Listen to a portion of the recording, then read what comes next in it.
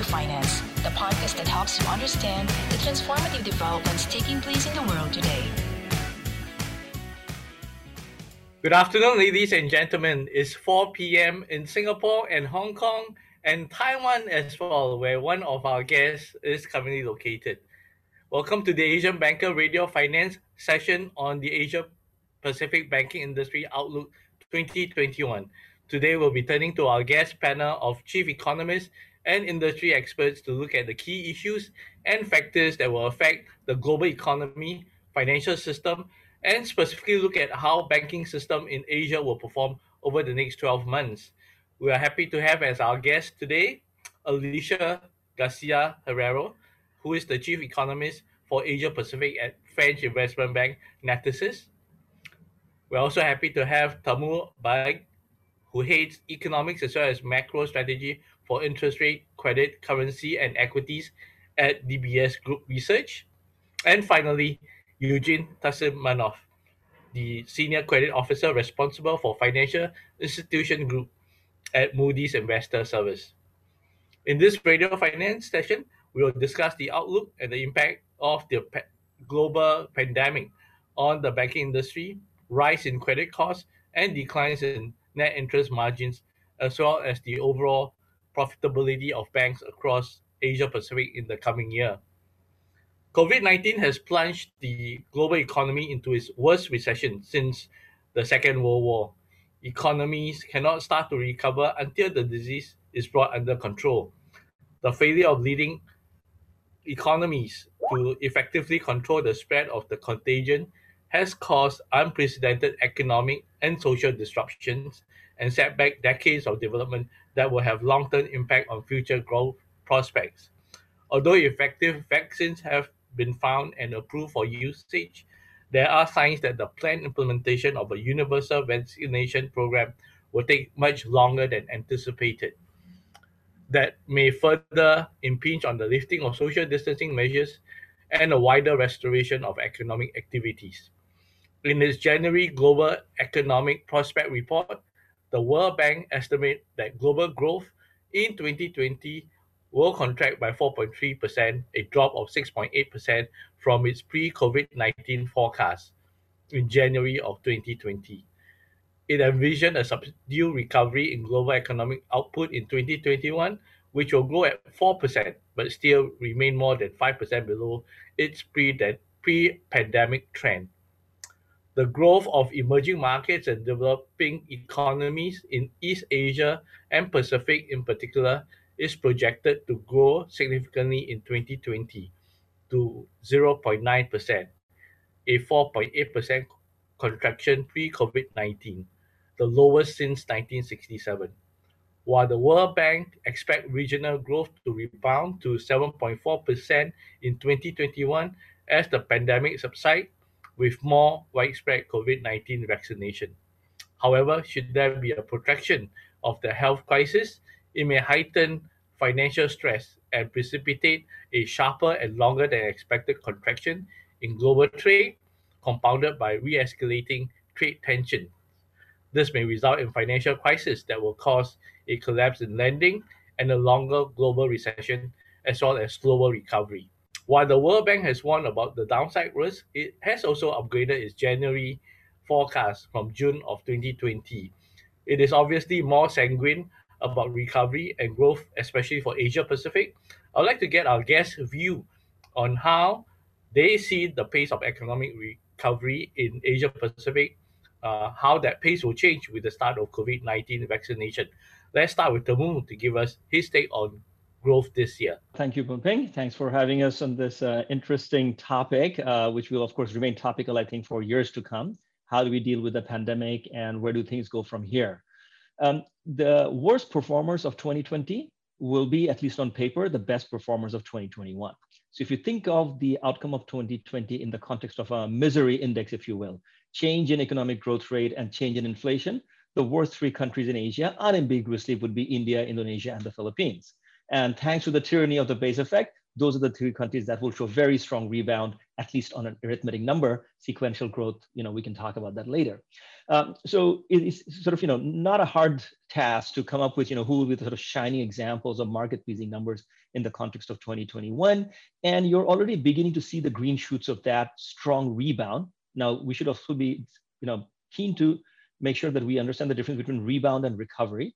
India, Indonesia, Philippines are rebounding very sharply. You see that in their trade numbers, you see it in their government receipts of taxation, but by the time they recover all the lost GDP from 2020, it will very easily be 2022. They're not going back to the pre-COVID level of GDP till next year, but this year they will rebound very, very sharply.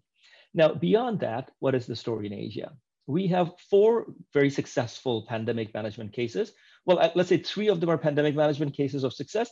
4th one sort of winged it and got lucky. So the 3 success cases would be Taiwan, where Alicia is connecting us from.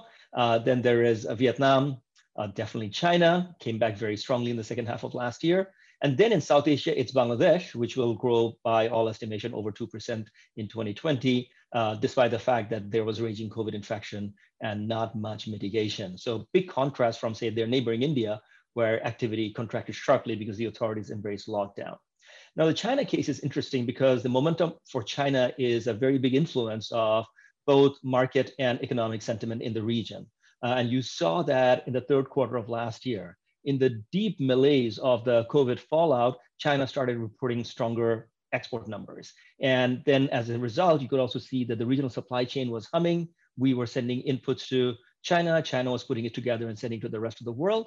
And the rest of the world, although reeling from the COVID crisis, was importing a lot of stuff, buoyed by generous fiscal and monetary stimulus all over the Western world in particular. And you see this, for example, in the US trade numbers. Despite Mr. Trump's 4-year effort, trade deficit vis-a-vis China actually expanded in the COVID year. And in the last 4 months of 2020, the US ran on average about $90 billion of trade deficit to the whole world and substantial deficit vis-a-vis China. So as China began to hum in the 3rd quarter, we got the first sort of push, if you will, in terms of post-COVID recovery. Now, what has happened in China since then is that the economy has gone strength to strength, with the domestic demand engine of the economy starting to fire quite convincingly from September, October onward. So as we sit here in the middle of January 2021, we see strong travel and tourism numbers, strong retail sales, strong movement as far as credit growth is concerned. So China is stepping into 2021 with a great deal of momentum, unless the very recent news on some incipient COVID infection here and there in China creates a systemic risk. I think we can safely say that China will be growing very rapidly. In the 1st quarter, our DBS nowcasting model is flagging China to grow by between 11 and 12% on a year-on-year basis, which is, of course, understandable given that in 4 quarters ago they contracted, but also there is strong sequential momentum. And on the back of that, we will see regional economies pick up. Now, this is a critical point that I need to stress, Bunping, because if this was happening 10 years ago, 15 years ago, a strong growth outturn in China did not really matter that much for the region. China, on growth accounting basis, was a large source of global growth in 2008 and 2005. But in those days, the growth beta of Asia, if China grows by 1%, how much does Asia grow by? It was not very large. We still dependent largely on Western demand, particularly US and EU, and also the global economic cycle. If you look at the econometric evidence over the last 15 years, you see an emerging increase in that beta, meaning Asia now depends more than ever for China's economic performance. So if China grows by 11% in the 1st quarter of 2021, it'll be a very strong galvanizing factor for factories to start humming, sentiments to start improving, investment plans to get reignited all across Asia. So to me, that is the key story. As you have noticed, I've talked to you about for 10 minutes without mentioning the outlook for the US or Europe whatsoever. I think that is very well understood, that on the back of huge amount of policy support measures, they will grow. US probably will grow by 5% this year after contracting sharply last year. And by the end of this year, maybe, if things go right, US may have recovered all the lost output of 2020. But in the case of Europe, it's more like a 2022, perhaps even 2023 story, because the recovery there is far more muted. So as far as Asia's overall outlook is concerned, the big hope lies on China. And second big hope is their own domestic demand and own domestic success or failure as far as the pandemic management is concerned. Thank you, Tamu. And with China's expected recovery in this year, the impact on the region, as you mentioned, would be much more than 10, 15 years ago, right?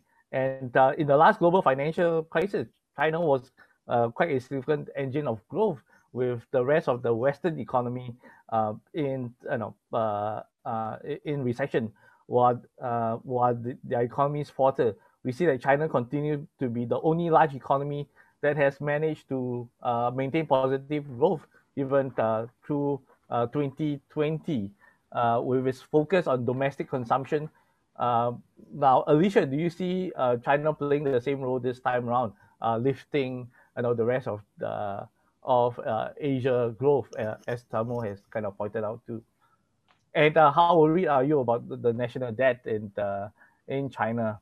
Especially not so much the national debt, but with corporate and SOE debts. It's been fascinating. I think the story of China's dominance in Asia is obvious in the data, but it takes us long to actually acknowledge it. And I think that's a good start of the conversation.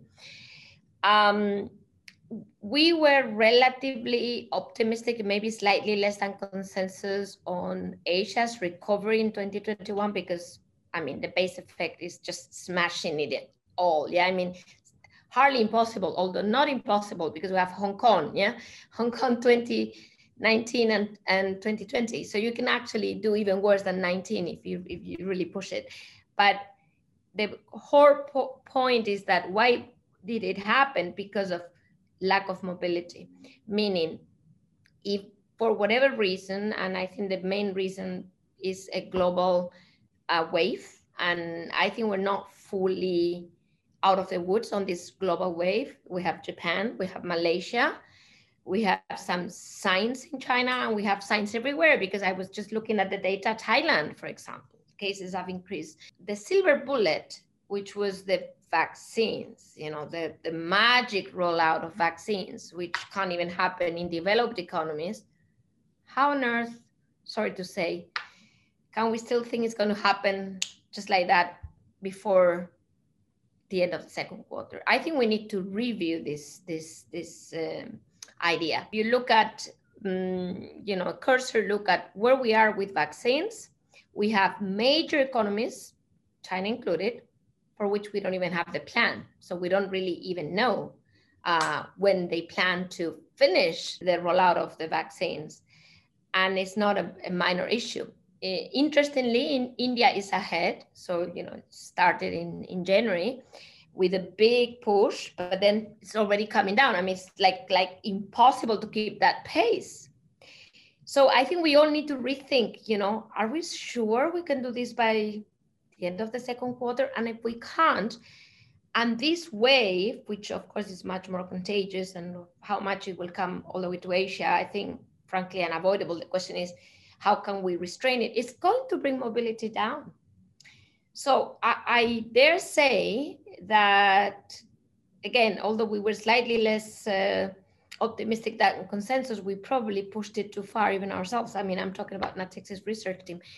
And I'm saying this aloud as we speak, because we don't have new projections. But I'm just fearing that the silver bullet is not as silver as we thought it would be. Certainly not as quick as we thought it would be.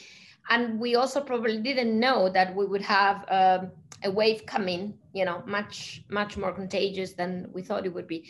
So all of this brings me to the point of, what about China? Because if China manages to avoid everything I just said, then, the spillover effects, even if we have less mobility in Malaysia, something will come out of imports from China. Well, I have to note, just a minor note, those imports haven't been there in the whole of 2020. On average, some countries have benefited more. We have agricultural products, a few things here and there, but overall, imports in China have fallen in 2020. So we all appreciate the growth. It's lovely, but it's not for us. Us meaning the rest of the world, not yet. So, the combination of the two is not as appealing. China is huge and great, but it's not important. So, and if the world falls down into less mobility, maybe not all the way to, you know, the first half of 2020, but something in between what we thought it would be and what it really will be, then, and again, this is not Asia worse than the rest of the world. Forget about the rest of the world, that's even worse, but it might not be as good as it looks. And this will come for your debt dynamics, and I will end here. I don't think we have a debt issue. There's many other places where we'll have debt issues before Asia, or certainly before China. But we will have to keep rates low, low, low, very low. And that in itself is creating is kind of protracted problems in terms of, think about the actual rate of return.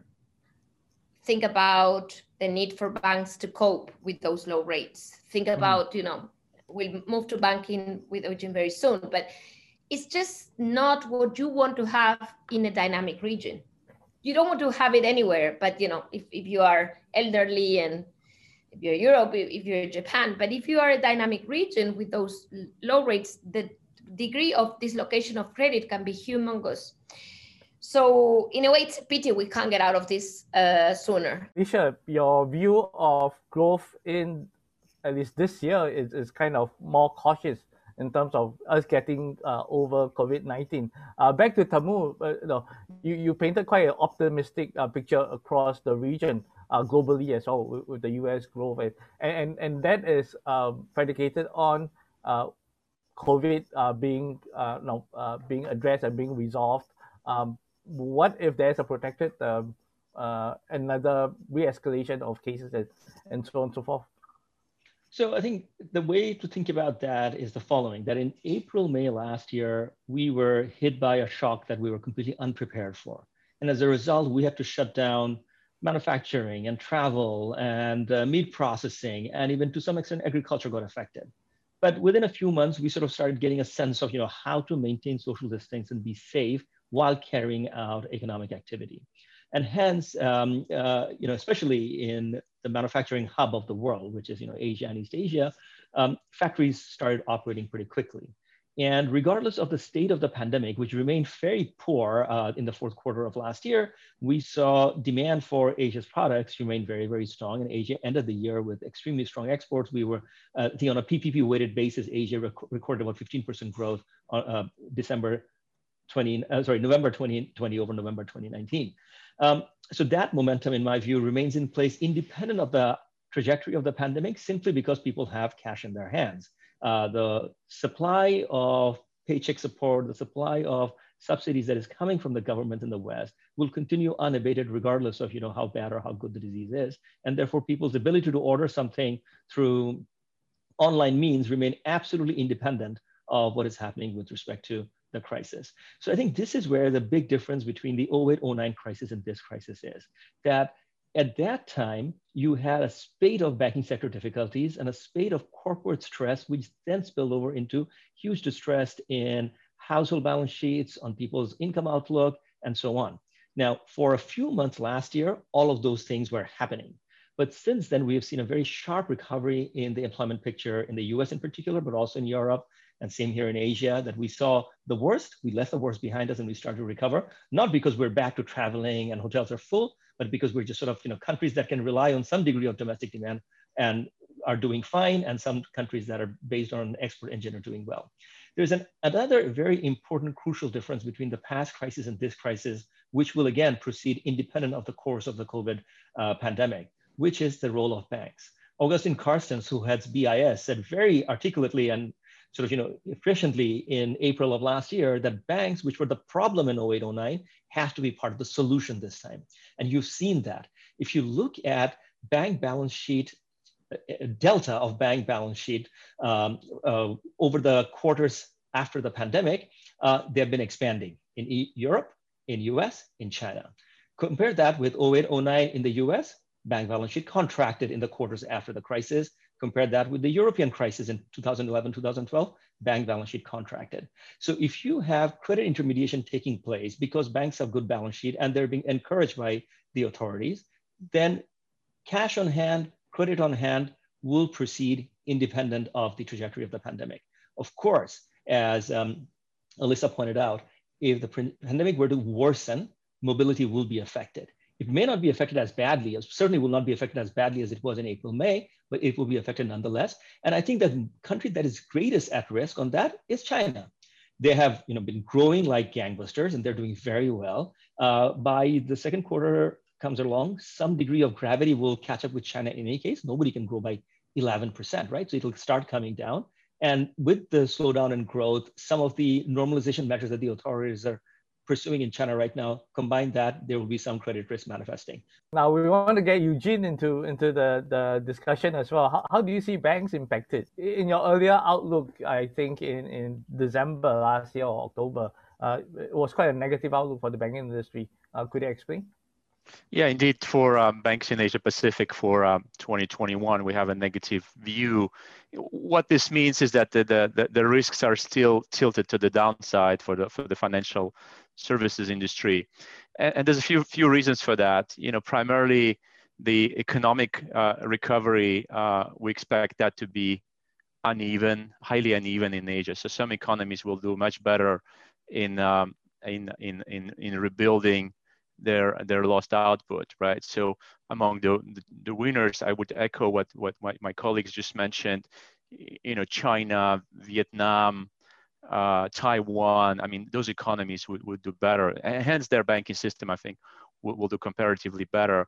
On the other side of the spectrum, we have economies like Thailand, for example, where there's a lot of reliance on tourism. Banks have large exposures to those affected industries. There's another round of infections in that country. So my point is that of the various sovereigns and sub-sovereigns in Asia, the economy, the recovery will be highly uneven, and that's going to have a different impact on the bank's balance sheets.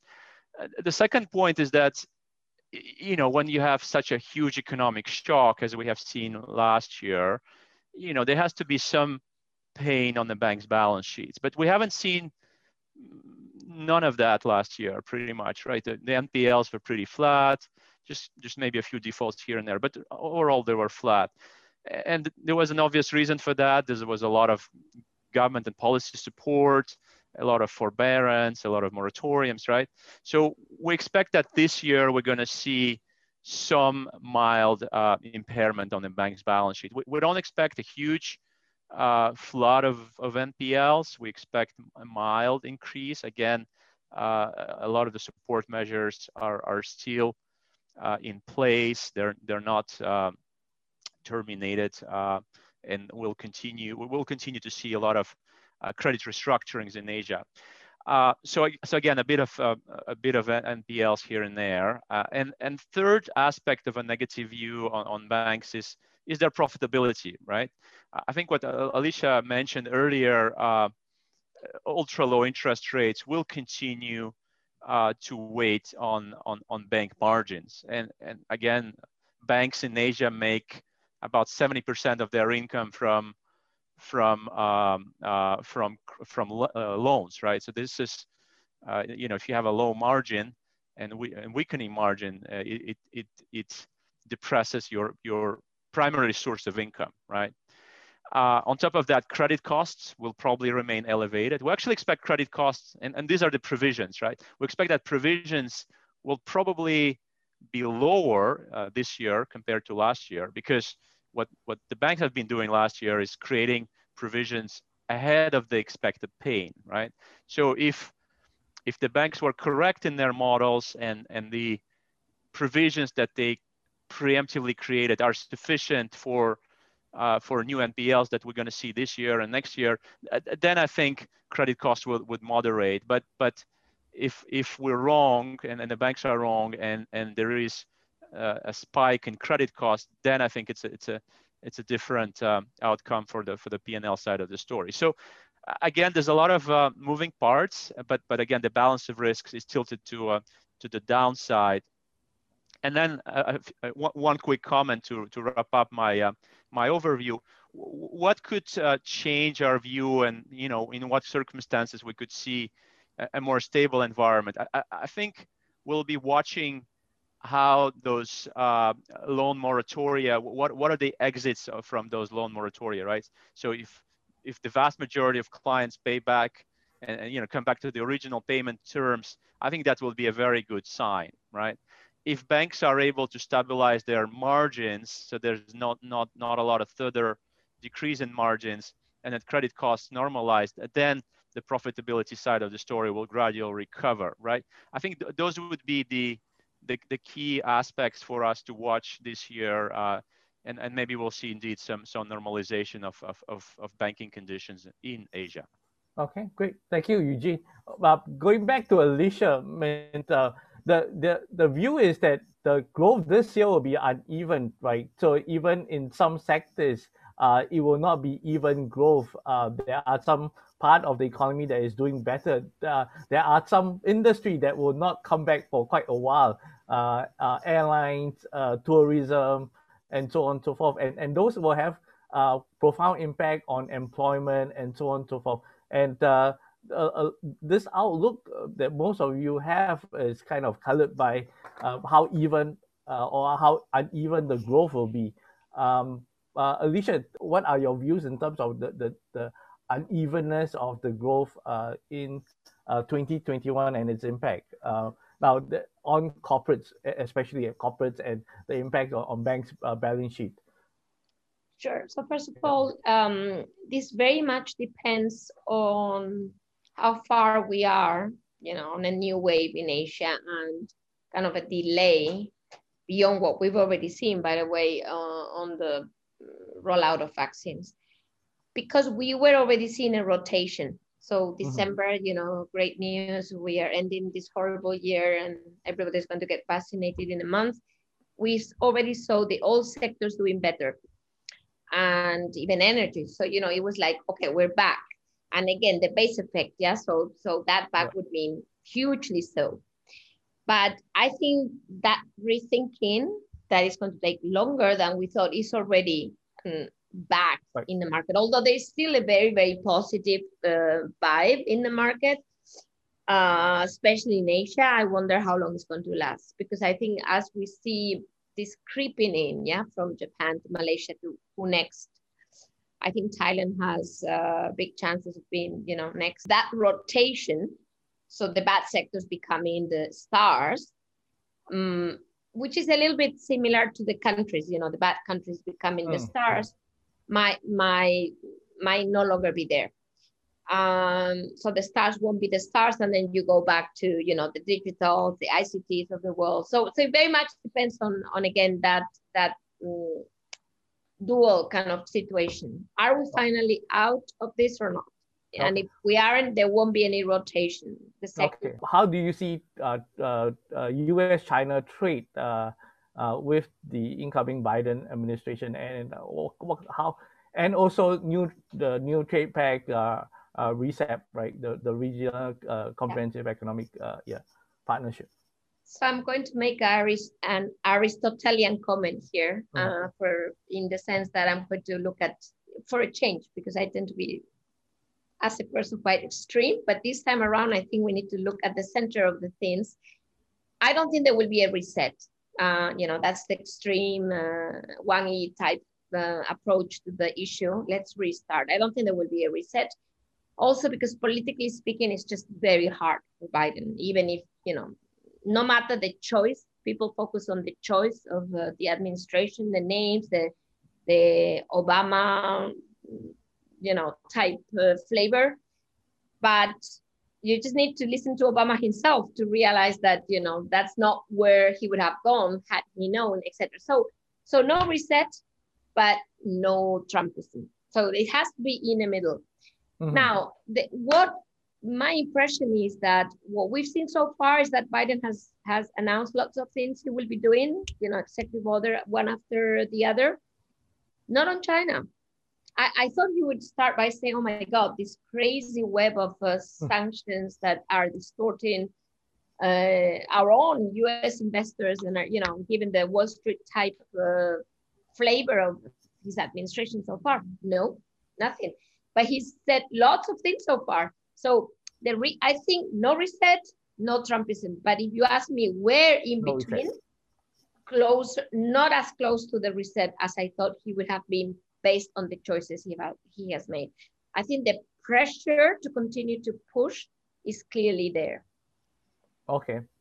Pressure to push for better relations with China and easing some of that trade tension. In terms of your view on the regional comprehensive economic partnership, how much of a lift do you think it will give regional economies? Okay, so it is very interesting to see that RCEP, which was announced as the deal of the history of Asia, the minute that was done at the APEC meeting, President Xi already said, we aim at CPTPP, which basically means that this is just a step. This is not really, in my opinion, path-breaking deal. It might be actually quite a good thing for ASEAN, because at the end of the day, is a loser here, very obviously, Taiwan. 3 out of the 4 largest investors in ASEAN are in the deal. So, it's going to facilitate, obviously, a global value chain, a more ASEAN-centric value chain, which is a good thing for ASEAN. But it's not going to be the path-breaking thing that I think was, in principle, announced. If not, China would not pursue, or at least say it is pursuing CPTPP. And I think the reason is that deal is indeed of a different caliber in terms of, much more deeper in terms of the actual integration.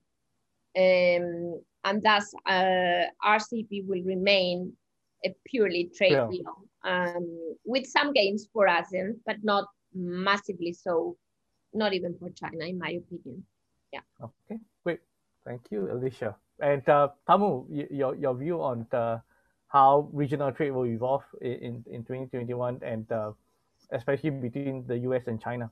The end of 2020 marked massive diplomatic gains for China, both with respect to RCEP as well as CAI, the deal that they signed with the European Union.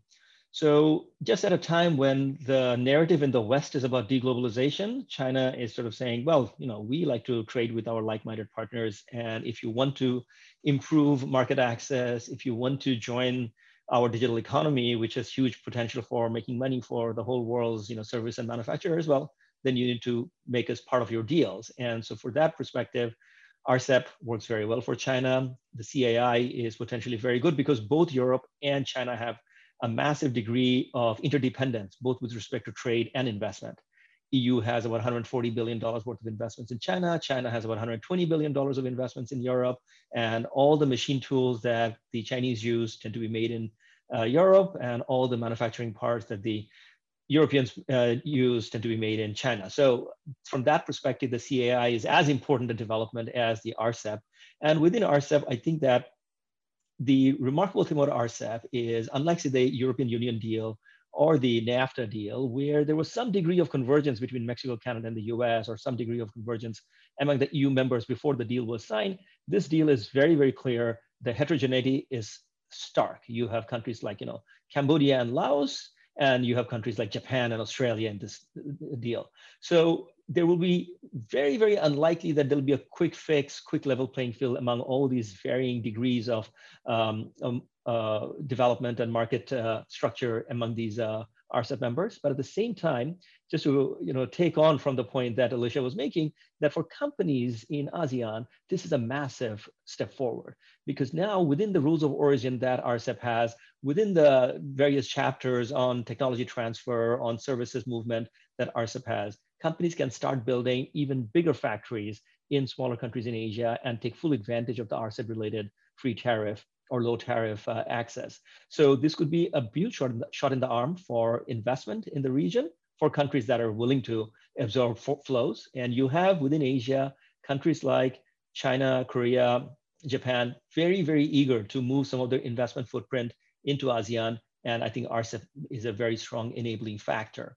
Now, overall, global trade has been stagnant or declining ever since the global financial crisis. But I think we focus so much on trade in goods that we forget that trade in services is actually the elixir of global growth these days. And going forward, that will be it. And therein, I think, lies some degree of advantage of Asia. Asia is very good at services, not just IT outsourcing in India or Philippines, or tourism in Indonesia and Thailand, but overall, whether it is financial services or health tourism, education tourism, Asia is the place to be, in my view, going forward. And therefore, the stipulations like RCEP will improve cross-border movements, will improve cross-border payments, and that would be, in my view, a positive contribution to growth prospects in the coming decade. RCEP is also notable that it's kind of, in terms of the countries which are not kind of involved, India, for example, Alicia mentioned Taiwan. How would that impact those respective countries, and how do you see trade multilateralization in this region evolving in the years with rival partnerships being set up? One thing, this is the beauty of Asia, that these agreements are not wedded to ideological stances, and they're not like set in stone. As you can see in the case of very deep integration like the European Union, how difficult it is for the UK to get out of it, right? RCEP is not going to be that deep, and on the flip side, therefore, it will not be as stringent or as inflexible. It was very clearly stated by the RCEP members when the deal was signed that as we sort of ratify it through the course of 2021 and beyond, the door remains open for any like-minded country to come back or join. So therefore, they're not closing the door on India. India had its own national security, domestic political consideration, particularly with respect to agriculture and the sort of import substitution-based manufacturing policy that they're pursuing. And therefore, they were nervous about getting into a deal with China, which they felt was going to be unfair to them. Things can change. Minds can be changed, especially if you see this deal turning out to be very good for non-China participants in RCEP. India could very well come back. So I think that many RCEP members will continue pursuing various levels of FTA with India, and therefore you can still have some degree of participation in the supply chain by Indian manufacturers independent of RCEP.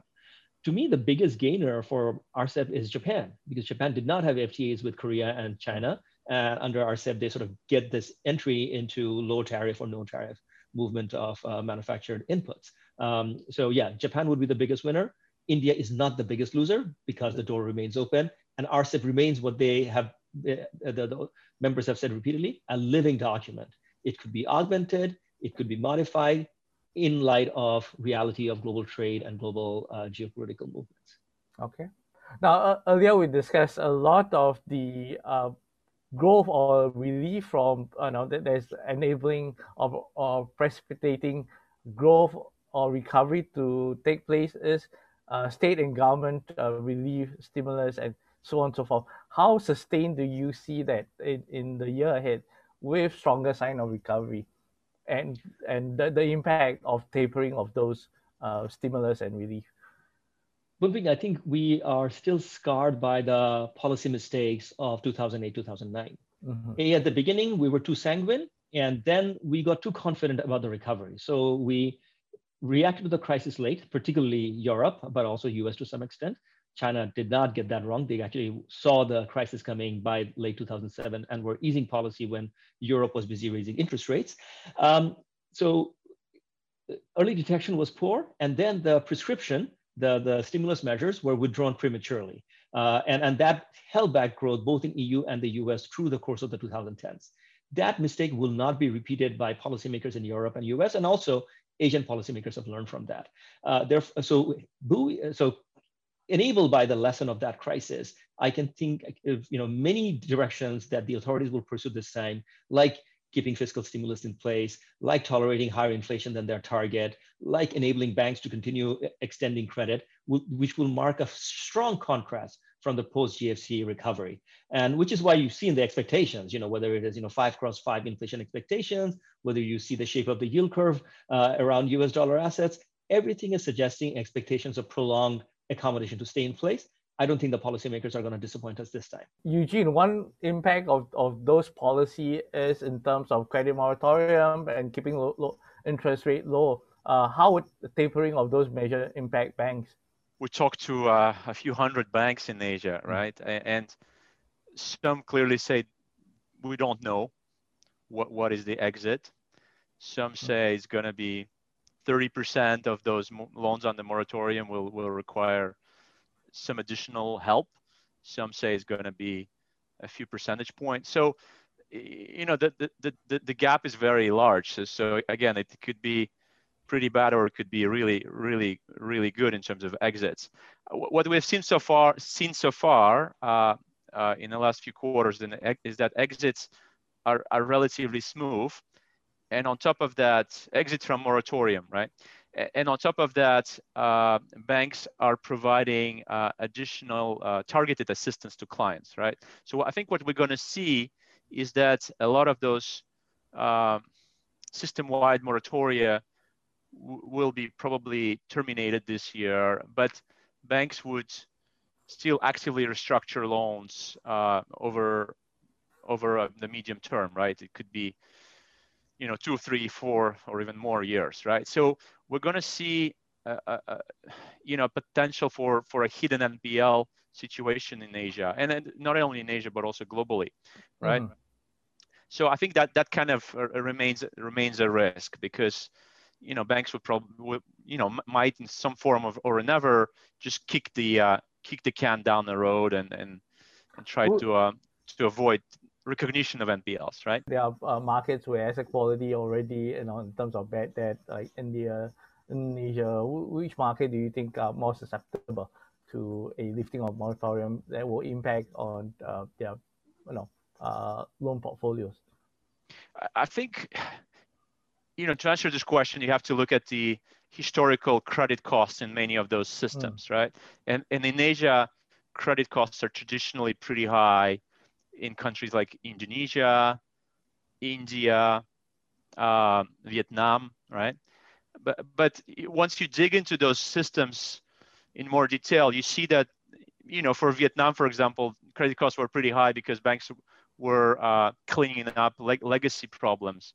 And a lot of the same explanation is for India, right? So banks have been cleaning up legacy corporate NPLs, right? So, but nevertheless, credit cycles can be more violent in these emerging markets.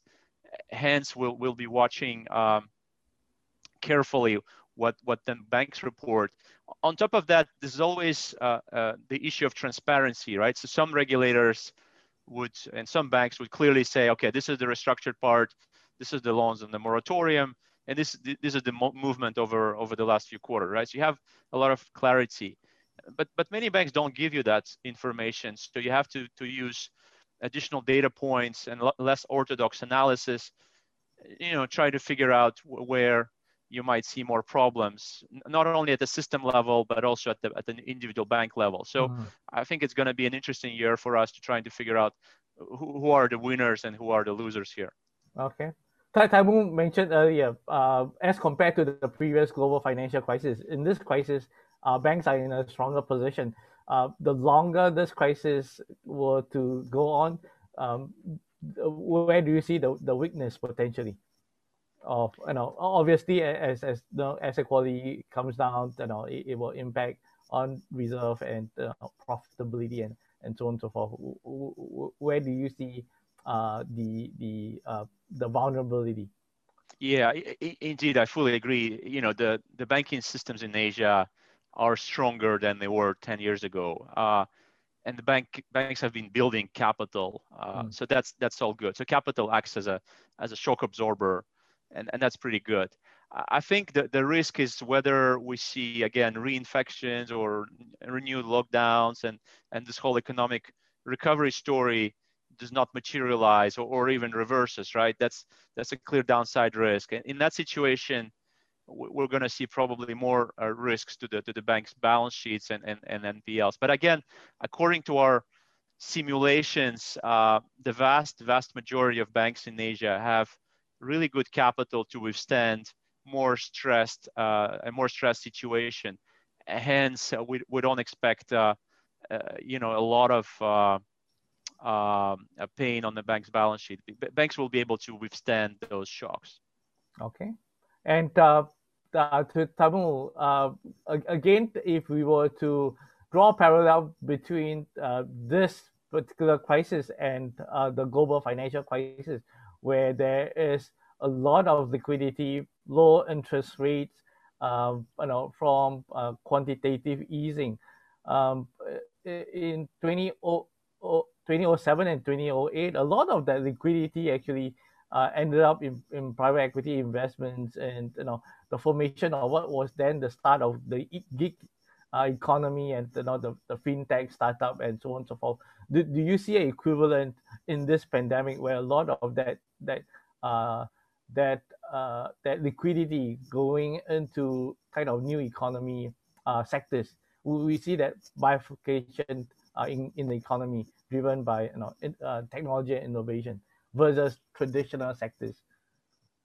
Right, but look, it's inevitable. If you have cheap leverage available and the yields are low, people will want to use that leverage to juice up their returns. This is the most basic, structural approach toward, money going to places that, you don't expect, and this unintended consequence of easy monetary policy, right?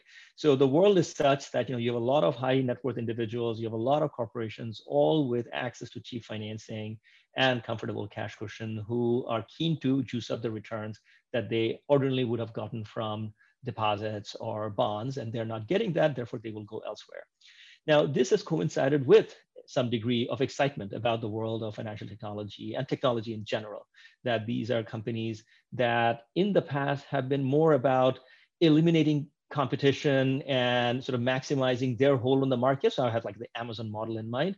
And therefore, if you pick the Amazon stock, you make a lot of money, but the rest of the booksellers go out of business. I think what we're seeing in this wave is that the companies themselves are trying to come up with better innovation, because the foundation of technology, the basic business model of trying to be very large and capturing gains, I think that's sort of behind us. It's hard to sort of, unless you have some revolutionary new idea, you can't be the next Amazon, you cannot be the next Alibaba. So once that happens, then companies have to become a little more creative. And that's where I think a lot of excitement is, areas like, wealth management and insurance, where we haven't seen sufficient development with technology enabling, and now that's happening. And also, mind you, when one sector is dysfunctional, some other sector will step up to pick up the slack.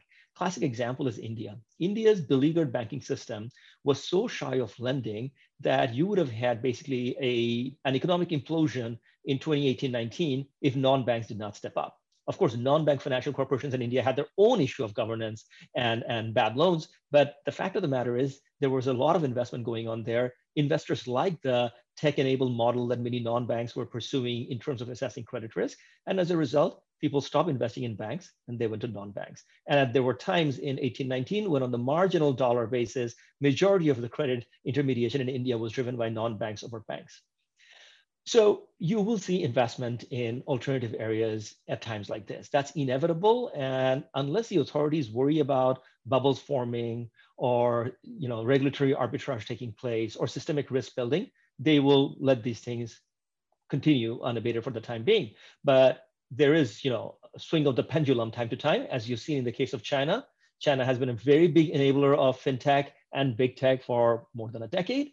And as of 2020, they're not that enamored anymore. And they're trying to tighten the belt around the wide latitude that tech companies enjoyed. And I think this is the beginning of a global phenomenon. We'll see it in Europe, or we're seeing already in Europe. We'll definitely see it in the US. And therefore, investment in those areas would have to take into account that likelihood of regulatory oversight becoming tighter. And beyond that, just as a general note, we are seeing a lot of interest in alternative investment vehicles. SPACs have become a big word these days, where companies are listing themselves without going through the IPO route. We are seeing, the torrid pace of climb in the cryptocurrency world. So these are some of the times. If you keep rates at zero, stuff like this will happen. Okay. And finally, my final question to both you and to Eugene is, what do you see as the focus and priorities of banks and the sector as a whole in 2021? Maybe I can start here. Yeah. I think the banks would be busy trying to relax their credit underwriting standards, right? So we've seen a lot of tightening last year. So banks didn't want to really expand too much. There was obviously credit growth, but a lot of it was slow. And what the banks, well, they need to start growing again, right? So because they have a lot of excess liquidity on their balance sheets, and at some point that becomes a structural challenge, right? It just kills your margin if you just have a lot of cash and you just invest in govies. You don't make any money. So banks will have to start growing again, and where exactly they're growing, that's I think it's going to be an interesting area. I also expect maybe a bit more M&A activity in the banking space, because if you're doing business in an advanced market, you probably want to go in more EM, the EM path, particularly maybe some banks would be cheaper there, and margins are higher as well. And of course, credit costs. How do you control credit costs, and how do you ensure that moratoria exits are smooth and don't lead to a spike in NPLs? I think those would be the key areas for the banks to watch this year. To me, the banks will have to get closer to governments. The governments around the region want green financing, and they will demand that banks become a very strong player in that. We are beginning to see that happen in China, elsewhere, including in my bank. Second is the issue of digital banking, where banks will be facing competition, whether it's in Indonesia or Singapore or elsewhere, more and more branchless, internet-based banking, which will not only offer deposits and credit facility, they might offer a wide ranging of products, including travel services and insurance and estate planning and wealth management and so on. So banks have to sort of pull up their sleeves and get to work. If they haven't already digitized themselves, they're actually behind and they might struggle. I think the banks who have sort of embraced digitalization are ready to deal with these challenges. And going back to my earlier point that, green financing issue, it also has an overlay of digital banking, because when you start lending in carbon neutral activities, when you start lending in areas like, leaving forests untouched and the carbon value of that, sequestered value of that forest then gets traded in the carbon market, banks would have to become a participant in all of these things. And without technology, these things are very, very hard to track and measure. You need satellite imagery, you need real-time assessment to get seriously into green financing. There's a massive amount of capital waiting on the wings, whether it is from sovereign wealth funds or international multilateral organizations. They all are nudging at banks, help us issue green bonds, help us issue deposits that are green compliant, and help us get deeper into the activity related to greening of the economy. And for a while, this was something that Europe was taking the lead. America was sort of here and there. I think Asia is the next big frontier. So to me, that's the very exciting backdrop for banks going forward. I totally agree. It's becoming more mainstream. It used to be more niche activities, but it's becoming more and more mainstream. I fully agree. Yeah. Okay. And then with regulatory push as well in Europe, where there's regulatory requirements, especially in the asset management space, to kind of declare how sustainable investment portfolios are, and that's kind of been promulgated across the whole financial services lending business into the capital markets, bond markets as well. Okay. Now, on that note, so I think among our economists in this panel and credit analysts, in 2021, a lot of the regional economies will start to rebound, if not recover, and is from the base effect. China will be a key market to watch and is to recover faster than the rest of the region, and with the potential to lift the region up as well. And not forgetting globally, markets like the US will also start to recover. But on the banking side, the outlook continues to be more cautious, dimmer.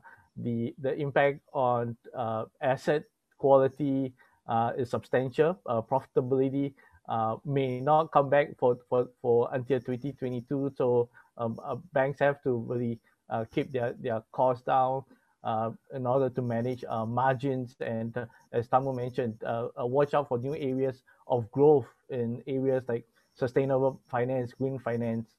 And thank you very much, Eugene and Tamu, for your input, as well as to Alicia, who couldn't join us till the end of the session. We thank you for your insights and your analysis. We hope that our audience has also found this session insightful and useful.